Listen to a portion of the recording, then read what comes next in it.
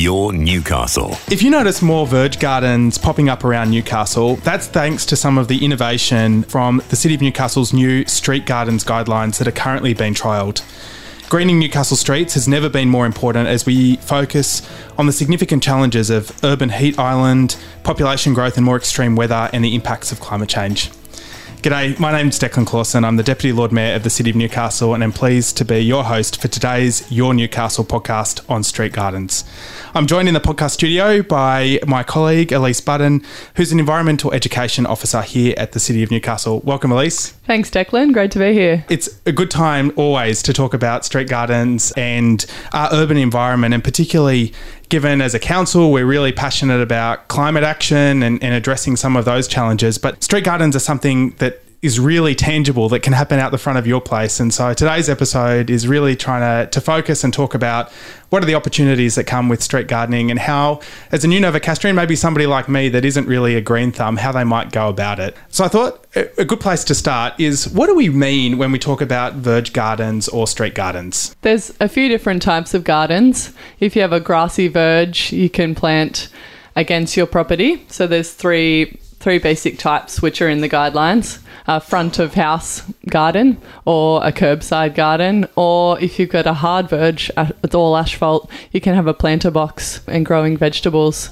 We're really encouraging growing of natives, and we have a species guide for those many different types of plants to encourage pollinators. But three basic types of gardens. Awesome. So it's really that piece of land that you might step out of the car or where you put your bins each week. It's the bit of land between the front of your house, the footpath and the roadway. That's the bit that we're talking about. That's right. Yep. You mentioned there's lots of different plants that might be put into a verge garden. What kinds of plant varieties are particularly suitable? If you're thinking about verge gardening for the first time, and you mentioned that there's some species selections, what kind of, how big and what kind of things should you be thinking about? Well, we've got a species guide with 52 native species, which we are encouraging natives to bring in pollinators, beetles, insects, and to encourage small birds to remain in the city.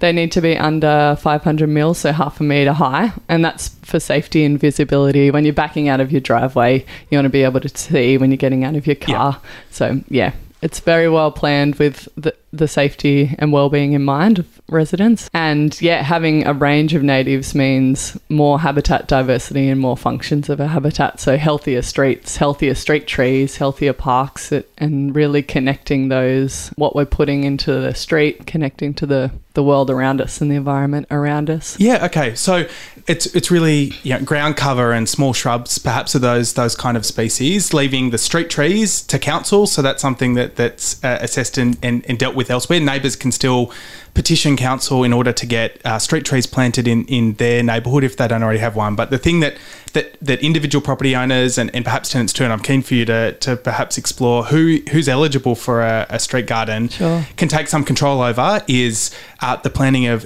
species up to 500 mils in height, so just a medium height of vegetation. Yeah, that's right. Yeah, and the plants need to be treadable when they're close to the curb, so you can picture walking on them next to your driveway or when you get out of the car, and then higher species up to half a metre. Yeah. And they can be planted around street trees as long as they're not disturbing the street tree roots. Yep. They can be in planter boxes, like we said, or on the grass. Yeah, okay, cool. Who's eligible to think about putting in a street garden? I know that there's a lot of suburbs in Newcastle that have big backyards and places for their own gardens, but equally there's increasing numbers of suburbs where we've got a smaller amount of privately owned open space and really need to turn to street gardens as a way of getting some greenery back into our neighbourhoods. Who can start thinking about whether they have a street garden at their place? Yeah, and like you said, not everyone owns a property with a big area, so renters can apply as long as they've got written permission from the property owner. Yeah, anybody outside, we've got an exclusion zone mapped. So if you jump onto our street garden on the City of Newcastle website, it's an interactive map. It's actually really cool. It's just mostly inner city, Hunter Street, King Street, those high pedestrian areas. We've deemed them not safe for example, a veggie garden box. Yep, in the middle of the street. Yep. Yeah. And some areas in Broadmeadow and Islington, so the high pedestrian activity. But outside that, anyone is welcome to apply and fill in the registration form. And yeah, so it's open to all residents, all across the city. That's important because it's the statistics, and it was just reiterated with the recent census, about a third of Newcastle households rent. So the fact that it's something that is still available for tenants, you don't have to be an owner-occupier in order to be able to access this is important. Perhaps you could speak us through what kind of permissions you need. If you're thinking about putting in a street garden, firstly, obviously interacting with council, but who else and what support are we providing in order to allow people to be able to successfully establish a street garden? Yeah, we've made it as simple process as possible. So if you jump onto our street garden website, there's a registration form and there's guidelines and drawings of where you can put your garden, leaving say 1.2 metre pedestrian access. If you've got a grassy verge, you might picture that a concrete footpath might go down there. So we've got all of those drawings that are set out as simply as possible. Check the map that you are eligible and go through the registration form and look at where you can plant and how big a garden you can plant in front of your property. And then, there's a simple checklist and you just submit an electronic form, or if a resident doesn't have the internet access or ability, call us up 4974 2000 and we can help residents go through that process. Your Newcastle, your podcast. Got feedback or suggestions for us? Connect via the podcast link at newcastle.nsw.gov.au. An important part too is engaging with neighbours as well, and just giving them the heads up that you're doing something on your verge, and that's particularly important in some of our more dense suburbs where there is a sharing of the verge. Perhaps talk us through the process of engaging with neighbours, how we've made that as simple as possible as well. Yeah, we've created a postcard where you can print it out and drop it into your neighbours. And there's a really good video online to explain how to engage your neighbours. And the program is designed to engage communities and sort of, improve that connection between people for social well-being. You know, there's a lot of statistics on the importance of gardening and land care for mental health, but also social connection and integrating all of that together. The program's designed to connect neighbours who might not speak, and there's lots of communities across the city that are already doing that, but we're encouraging people by, drop in the postcard into the resident, have a chat to your neighbour. If you've got any issues, staff are always here to lend a hand or give advice, but it's all on the website and the postcard and tips and frequently asked questions about planting and connecting neighbours. Awesome.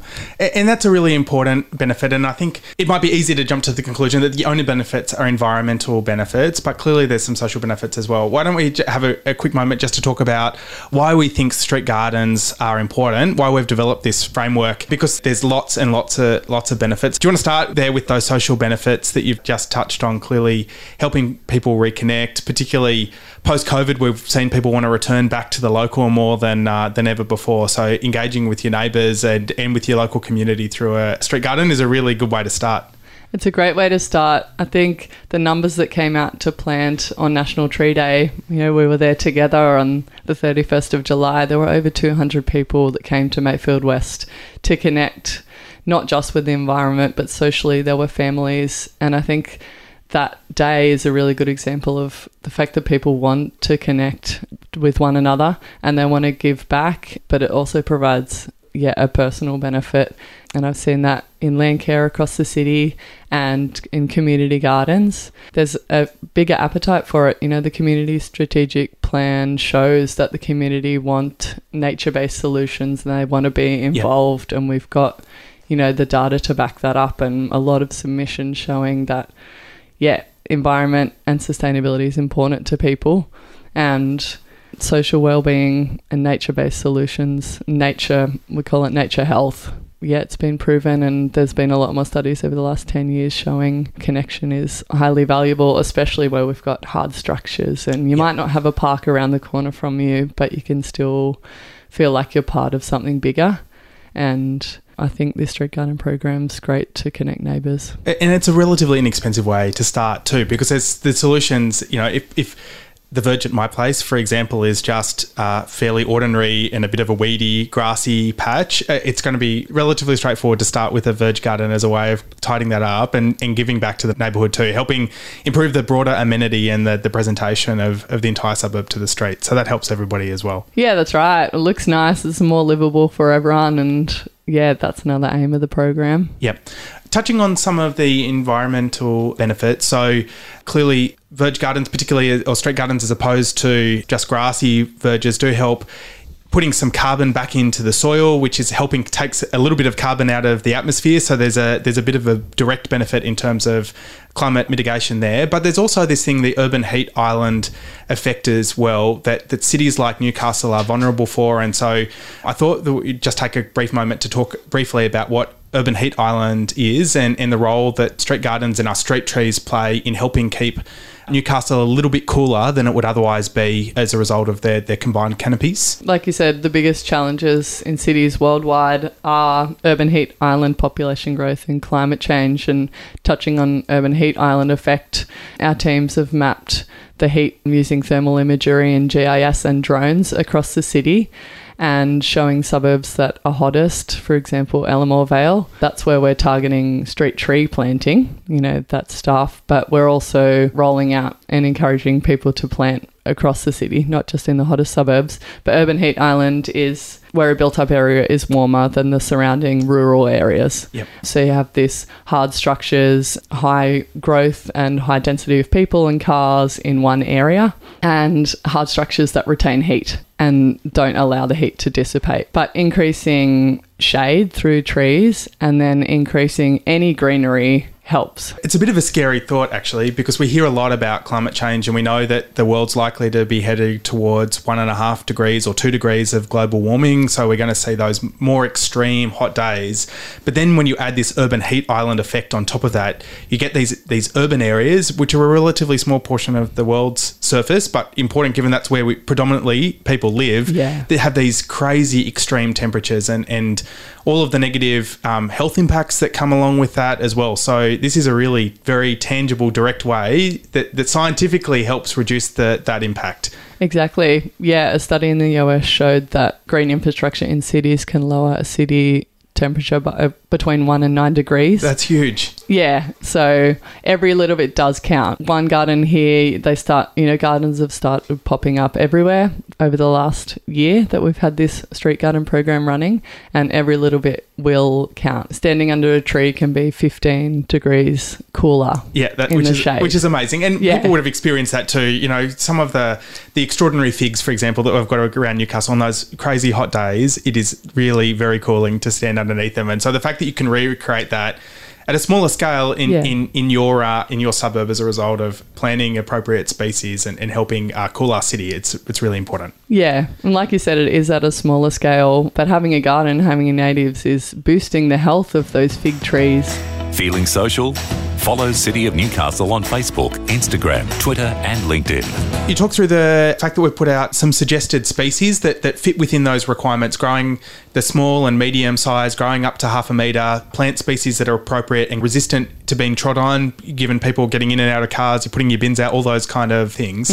What if you want to grow food? What are the extra considerations that we need to put in place if you're thinking of growing vegetables, for example, or herbs in that street garden space? Veggies plants and food need to be grown in planter boxes, and that's mostly for human health, to be growing plants in high quality soil.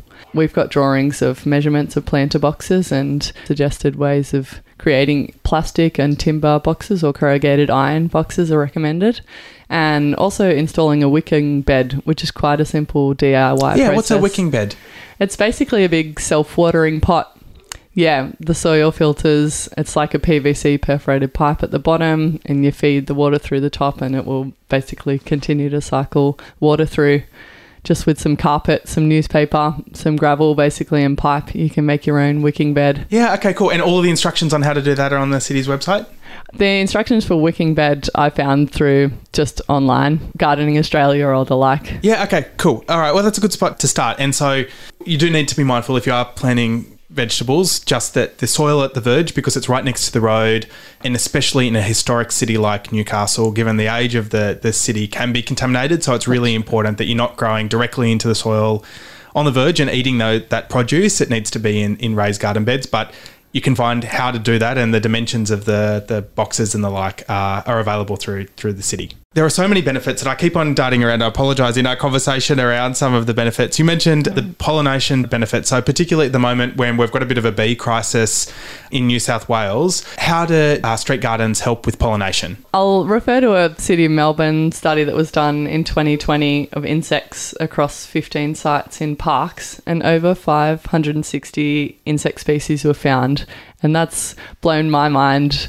And most of those were native, 97% native species. Wow. So that was in parks, but gardens sort of support that and create the link. If you think of butterflies, ants, beetles, cicadas, they provide, important environmental services that benefit all of us, from pollution and pest control to improving soil fertility. You mentioned earlier, they're breaking down biomass and they're breaking down carbon, and that's feeding invertebrates, which is in turn feeding fauna higher up in the food chain. All of insects are potential pollinators, or most of which. You might know the cutleaf daisy. It's a little purple daisy plant, which is on the top of our suggested species list. It's one of the top attractants for butterflies. Okay, and it's one that's resistant to being trod on too, or relatively hardy as a ground cover. Yep, it's hardy, like pigface on the coastlines, another important attractant. And that species guide shows what pollinators and what animals will be attracted to each different type of plant. The species guide's worth having a look at, regardless of whether you can proceed with a street garden. You might just be interested in some new plantings in your backyard, and this list is one that's really helpful in what does a native garden look like in Newcastle, with some plants that are resistant to being bashed around a little just as a result of their location, relatively resistant to drought, given clearly at the moment we're in a fairly wet period, but we do have those dry periods, making sure that you've got something that's going to last when you're planting it on the verge. Yeah, that's right. Yeah, and that guide also has the flower colour, or we call it the bloom colour, whether you're planting on clay or sandy soil or on a hill slope. All of that is in the guide. So yeah, if you're not sure what to plant, just jump onto the guide, and we're, like you said, drought-tolerant natives appropriate to the area that are nice and low and hardy. Cool. The final benefit I did want to touch on and get your thoughts on as well is the benefits around stormwater too. So especially in a climate-changing world, those more extreme and more frequent big flooding events, our cities are largely filled with concrete and roofs that are impermeable, so we get lots of runoff in those very intense rainfall events. The city's been spending a lot of money trying to improve the stormwater drainage right across the city. For the past 6 years, we've spent $40 million on underground assets, which is a lot more than we collect incidentally in the stormwater charge. But there are benefits that can come from just the very local things that we all do. So the verge gardens do play a role in helping retain and prevent some of that stormwater from ending up in the stormwater system during the peak of rainfall events, and do help prevent flooding. So I wanted just to touch on that. In addition to those, the direct climate change benefits, the social and stress benefits, the benefits in terms of biodiversity. How about the benefits in terms of stormwater and flooding? Yeah, if you think about runoff from a hard verge or straight from the footpath into the drain, as opposed to creating a filter system like the mangroves do between Hunter River and the salt marsh and inland vegetation, the water is slowly trickling through the soil, being trapped, sediments being trapped in the root system of the natives, and just slowing down that water movement, and also trapping pollutants. You think of between your property and the curb, that a garden can be slowing down movement of water and reducing that heavy load and that high flow into our stormwater system. Which is really important. And most Novocastrians live in either the Ironbark Creek catchment that ends up going out via the Hexham wetland, so a really sensitive environment. Lots of Novocastrians that live on the eastern side of New Lantern live in the Throsby Creek catchment, which of course then comes out at the mouth of the harbour, but through the wetland and a mangrove area that's there that often picks up litter that's collected from across the city, or indeed in the Cottage Creek catchment. So across those three catchments, these little things do help improve the water quality that exists in each of those areas. Yeah, any little benefit counts. There's currently a competition underway for street gardens and trying to encourage and promote people being able to access and start up their street gardens. Can you tell us where we're up to in the competition and what we expect to see between now and December when that's judged? Yeah, it's been a really exciting way to boost and to promote the creation of a garden with a voucher. It's been run over a month, so by the time you're all listening, the competition will be closed, but it's running for 4 months and will be judged by a criteria by 3 judges in December, and we'll look at the best established garden in terms of natives and diversity and whether it meets the criteria. So it's exciting for those people that have started during the competition, but it's not too late to start. People can join and start a street garden anytime. Just unfortunately, they'll miss out on the ability to be in the competition, but they can still get all of those benefits that come from starting a street garden at home. Absolutely, yeah. And not everyone's opted to be in the competition. People are doing it for love, not for a prize. There's a really big mix in terms of planter boxes and curbside and front of house gardens that are popping up all over the place. We've had lots of applications, which has been exciting, and not just in the city. There's been applications, Mayfield, Adamstown Heights, Rankin Park, Jesmond, all over. That's amazing. And that was going to be my next question, actually, is if you don't know where to start, where in the city is a good place to have a look? Maybe not identifying specific properties, but general suburbs that are good to go and have a look around if you're thinking about starting a verge garden, a street garden. What are the areas for inspiration? Head straight around Centennial Park in Cooks Hill. There's a lot of well-established gardens, and some of them are under existing street trees, which is also, we haven't touched on that. You can plant around an existing street tree and not disturb the roots. I think I mentioned that earlier. If you don't have a grassy verge, there's the option of, planter box or under a street tree. But head to Cooks Hill and we'll be assessing, applications over the coming years. Hopefully this podcast has helped inspire a few people to at least look at their options. I did want to just touch on before we conclude where you can find more information. So I've referenced a few times the street garden guidelines that are available on the city's website. I've got the web link here and we'll make sure it's included in the detail with the podcast. It's www.newcastle.nsw.gov.au/street gardens.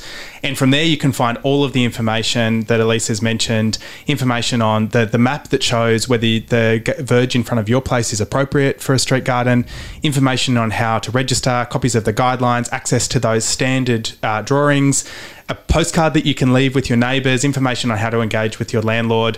All of that information is available on a central hub on the City of Newcastle's website, and the team have done an extraordinary job at ensuring that is easy to navigate and work through as well. It's probably evident in the conversation for both of us. I'm not a green thumb at all. I don't believe it. But I'm pretty passionate about this program, and I have to say, maybe just to really emphasise, this is leading local government in New South Wales. Yes. There are very few examples of this, and that's because for far too long the verge has been really challenging as a space. It's clearly highly contested. You've got all of those underground and overground utilities, the interface with pedestrians and car movements and the like. These guidelines, I can't speak highly enough for the work that's been done to distill a really complicated problem where the previous answer was just no, it's too hard, into something that is very workable and is being actioned by communities right across the city.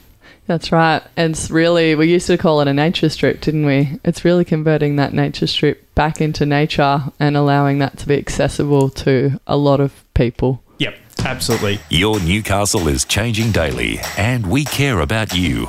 Have your say at newcastle.nsw.gov.au. The final thing I wanted to speak very briefly, for people like me that don't know all that much about gardening, is that there's also a lot of information available through our city libraries, including the city seed libraries. So if you don't know where to start and are looking for access to some appropriate species, the seed libraries are a good place to start. Yeah. And we've also got Costa from Gardening Australia coming and doing a public lecture through the libraries in the coming months, and all of that information too is available on the city's website. But I know lots of Novocastrians will be familiar with Costa, and we'll be seeking his inspiration on how to go about starting a successful street garden. And his new book that he'll be launching through the rollout of the Wallsend Library reopening. Exciting to have him up in Newcastle. It's very exciting and great inspiration. Thank you so very much for coming into the podcast studio today. I've really enjoyed the conversation. Was there anything else that we didn't capture as part of the conversation that you want to let Novocastrians know? I think we covered it all. Thanks, Declan. That's your Newcastle. If you enjoyed this podcast, please rate and review us wherever you listen.